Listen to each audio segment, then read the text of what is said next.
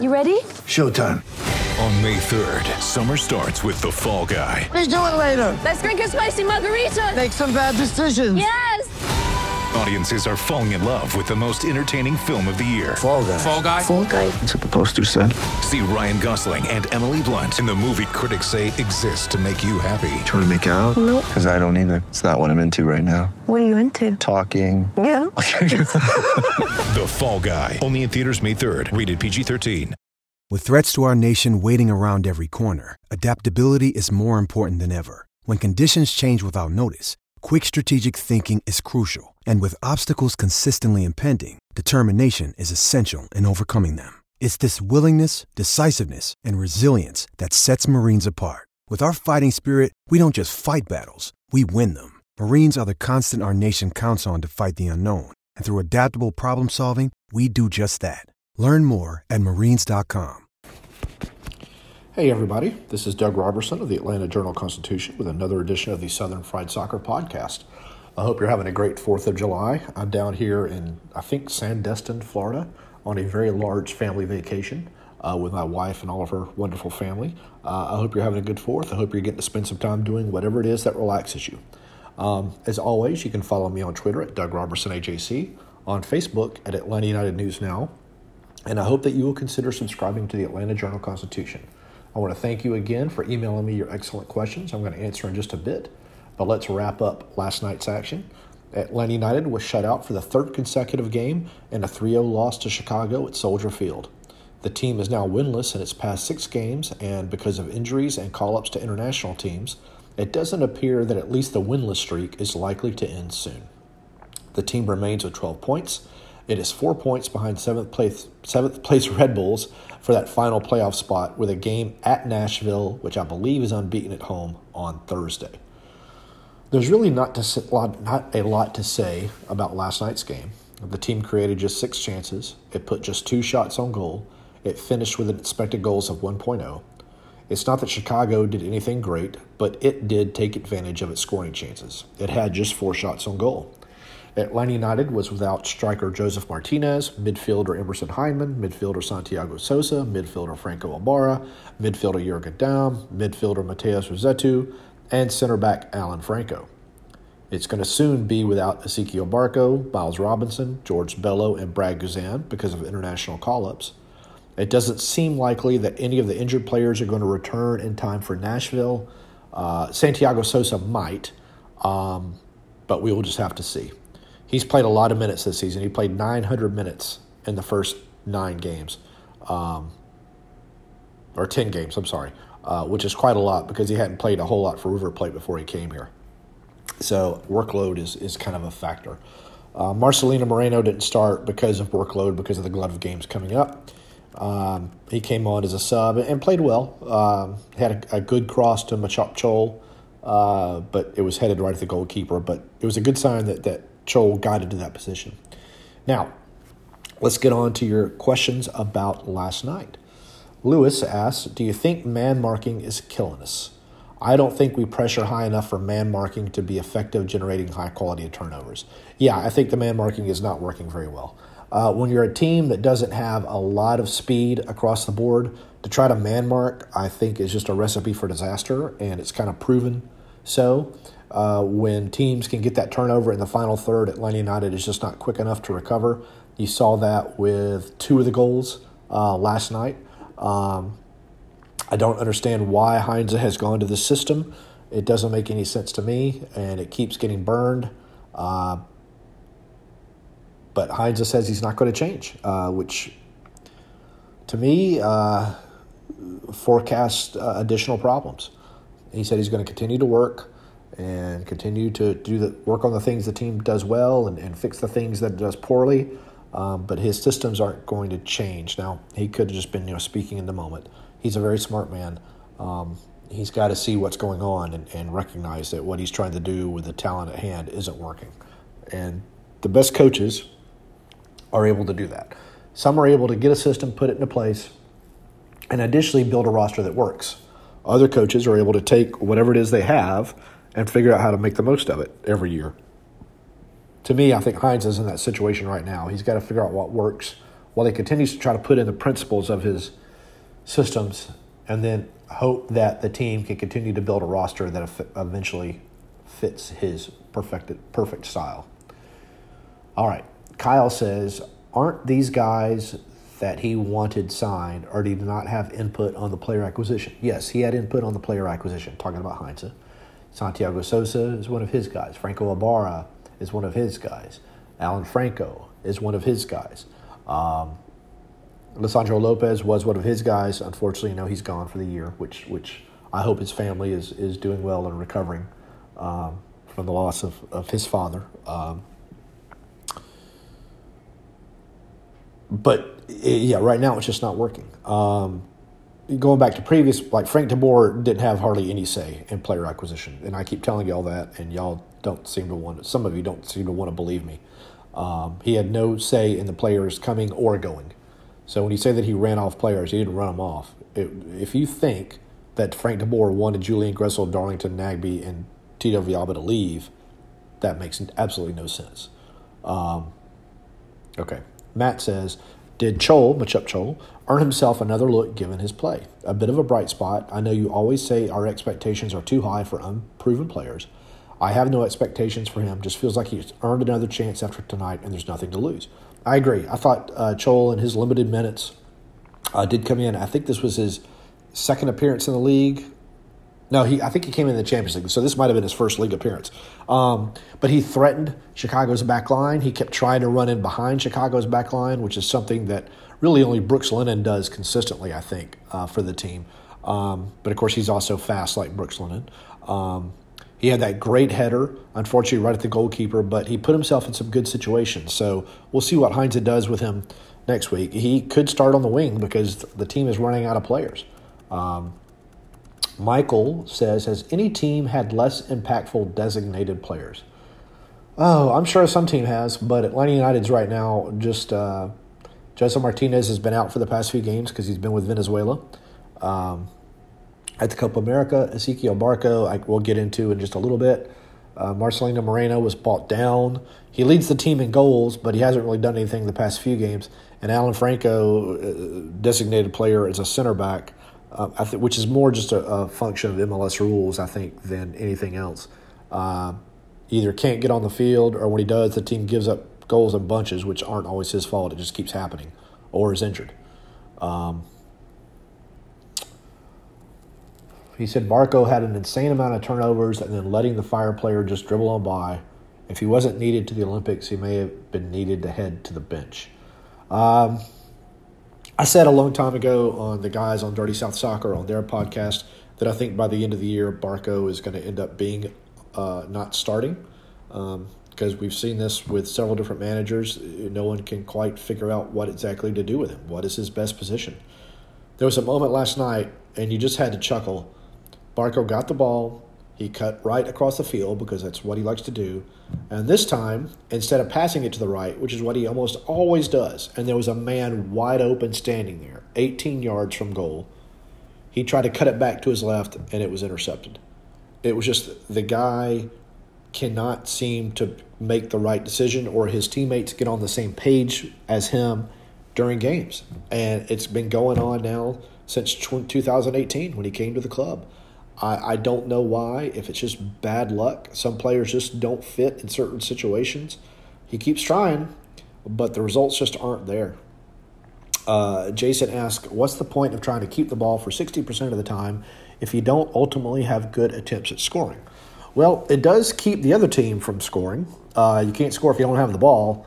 What's been very interesting to me about this is Atlanta United dominates possession, but the other teams inevitably take more shots and get more shots on goal in the limited amount of possession they have, which shows that they're either creating key, crucial turnovers and able to take advantage quickly, which is what Chicago did, or there's some more issues on Atlanta United's defense. I don't mind Atlanta United having the ball, but I do kind of agree with you that something needs to be done when they have the ball. Passing for passing's sake reminds me of the U.S. men's national team like in 2012, 2014, when they decided they were going to be a possession team, but didn't really have any idea what it was that they wanted to do once they got the ball. So you just saw a lot of sideways passing and backward passing over and over and over again. That's what this reminds me of. Sean asks, who is accountable and whose head needs to roll? I think it's time to look at Bocanegra. He's talking about vice president of the team, Carlos Bocanegra. It's believed that his contract ends at the end of this year. I'm not advocating for a termination. I've said this before. I can only say that based upon previous years and based upon the club's behavior with guys like Frank DeBoer, if this team doesn't make the playoffs, I got to imagine that Darren Eales is going to have to take a close look at Carlos and decide what he wants to do. It could be any number of things could happen.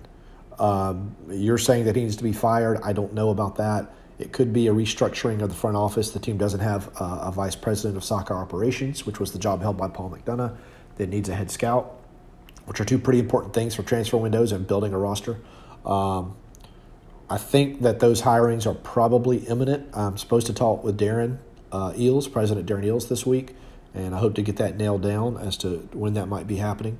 So we'll see. I don't think Heinze is going to be let go. If the team were to let Heinze go right now, it could really, really set the club back unless they already have someone else in mind who they want to hire, who is some sort of plan for working with the talent on this roster and turning it around. So, anyway. Sean someone else, asked on Twitter, they didn't have like a real name in their Twitter handle. Do you honestly expect the team to make major moves this offseason? If so, why should fans be hopeful given the non-Tata personnel track record this far? Barco, Pitti, Rossetto, Dom, Moreno. Yeah, I think the team has got to make major moves this offseason. And as far as the hopeful, I don't disagree with you. The Tata first Paul McDonough go-around produced some really quality signings, and since then, really the only player of quality, consistent quality, that the team has signed, and I wouldn't say he's a game changer, but he's definitely a game manager that Atlanta United could use right now, is Emerson Hyndman. A lot of you are high on Santiago Sosa. I think he started well. I think his performances have really not nearly been as effective since then. He has a very low key passes, very low expected assists. His defense typically suffers near the end of games, which is fatigue and things like that. I think he's going to be a very good player. I think right now his performances aren't as good as some of you might think. That doesn't mean I'm advocating that he not start. I think he needs to start as soon as he's healthy again, because I think he's going to be a good player. So, players go through this, particularly when they're playing a lot of minutes and they're not used to it. But I think Santiago Sosa is going to be a good signing. Barco, I think that there's more than enough sample size to show that he is an average player, to be blunt. I tweeted last night that if I were a scout from another team and had no preconceived notions about Atlanta United and I were watching a game, I'm not even sure Barco would be among my top 5 targets of interest for purchase. My list would be Miles Robinson, Bello, Anton Walks, who I know didn't have a great game last night, but he forms a good partnership with Robinson and has proven to be a really good defender. Brooks Lennon, because he's second in MLS in chances created, and like Jillian Sakovic said, he's creating 60% of Atlanta United's chances. It's not his fault that there's not someone on the end of these things scoring. And then probably Santiago Sosa, but Barco wouldn't be that guy. But anyway. Matt, possession, overrated statistic or most overrated statistic? Matt, I see you go to the Stephen Colbert School of questions, and that's pretty funny. I'm going to take a quick coffee sip here. I hope you can do the same. We kind of touched on this just a second ago. I think it's overrated if there's no end game to the possession. I don't know what to say about it other than that. With all the absences in the squad for the next few weeks, Can the next game Atlanta United could reasonably consider the favorite to be the Toronto game on August 18th? Boy, you're trying to put me out on a limb. Let's go through the schedule real quick, and let's see if I can agree with you. At Nashville, they will not be the favorite. At home versus New England, I know they're at home, but New England has twice as many points, so they're not going to be a favorite. Cincinnati is a much different, better team, and it's on the road where Atlanta United just doesn't win, hasn't won in 2 years, not going to be the favorite. At home versus Columbus, which is a much, much improved team, not going to be the favorite. At Orlando, definitely not going to be the favorite. At Montreal, not going to be the favorite. At Columbus, not going to be the favorite. At home versus LFC, August 15th, not going to be the favorite. At home versus Toronto, yep. And really, let's just have some fun and go through this here real quick. At DC United, not going to be the favorite. At home versus Nashville, not going to be the favorite. At home versus Orlando, not going to be the favorite. At home versus Cincinnati, possibly. At home versus DC, possibly. At Philly, not going to be the favorite. Versus Inter Miami, yes. At Montreal again, not going to be the favorite. At Toronto, these are in Florida though.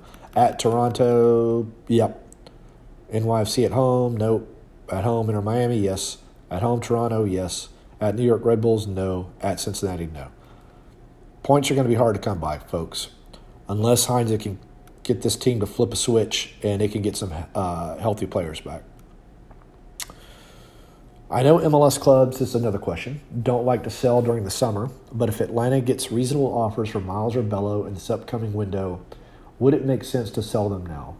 You get a chance to see how other players do in these positions, and they would either be better prepared to perform next season, or you have figured out a replacement will need to be brought in. So here's the thing about Atlanta United's transfer policy,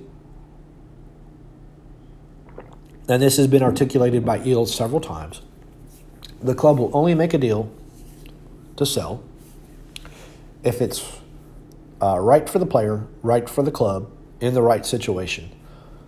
So for them to sell Bello or Miles, basically, were free. They didn't have to pay a transfer fee on any. So any transfer fee in the millions is kind of gravy. But at the same time, Eels is a very, very smart man, a very, very shrewd negotiator. He's not going to give them away just because he gets an offer.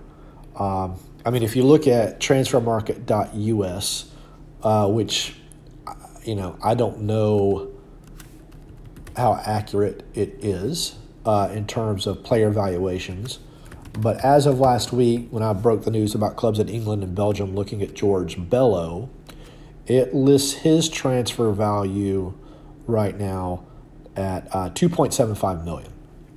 I don't think there's any chance on God's green earth that Eels would sell George Bello for as low as $2.75 million. I would bet it would be more $5 to $7 million. But we'll just have to see. Miles Robinson has a value of $3.3 million, according to transfermarket.us. I would probably guess that Eels wouldn't sell him for $8, $9, $10 million.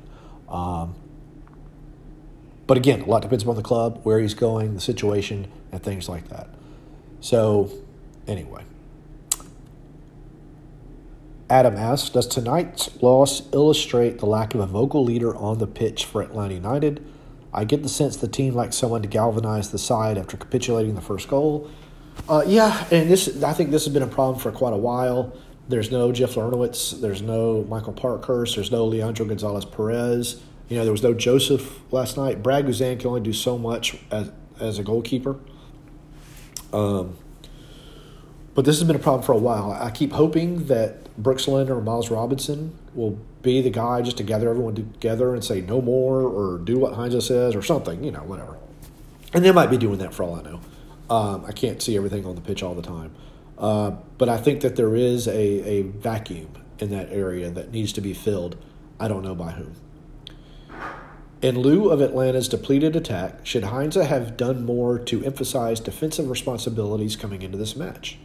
It seems he either has unrealistic hopes for the offense's ability to magically come around or hasn't done well enough to coach the other players how to defend as a team in games when they're outgunned.